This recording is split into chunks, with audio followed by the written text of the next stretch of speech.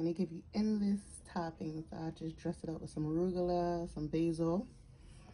Then I'm gonna try this out today.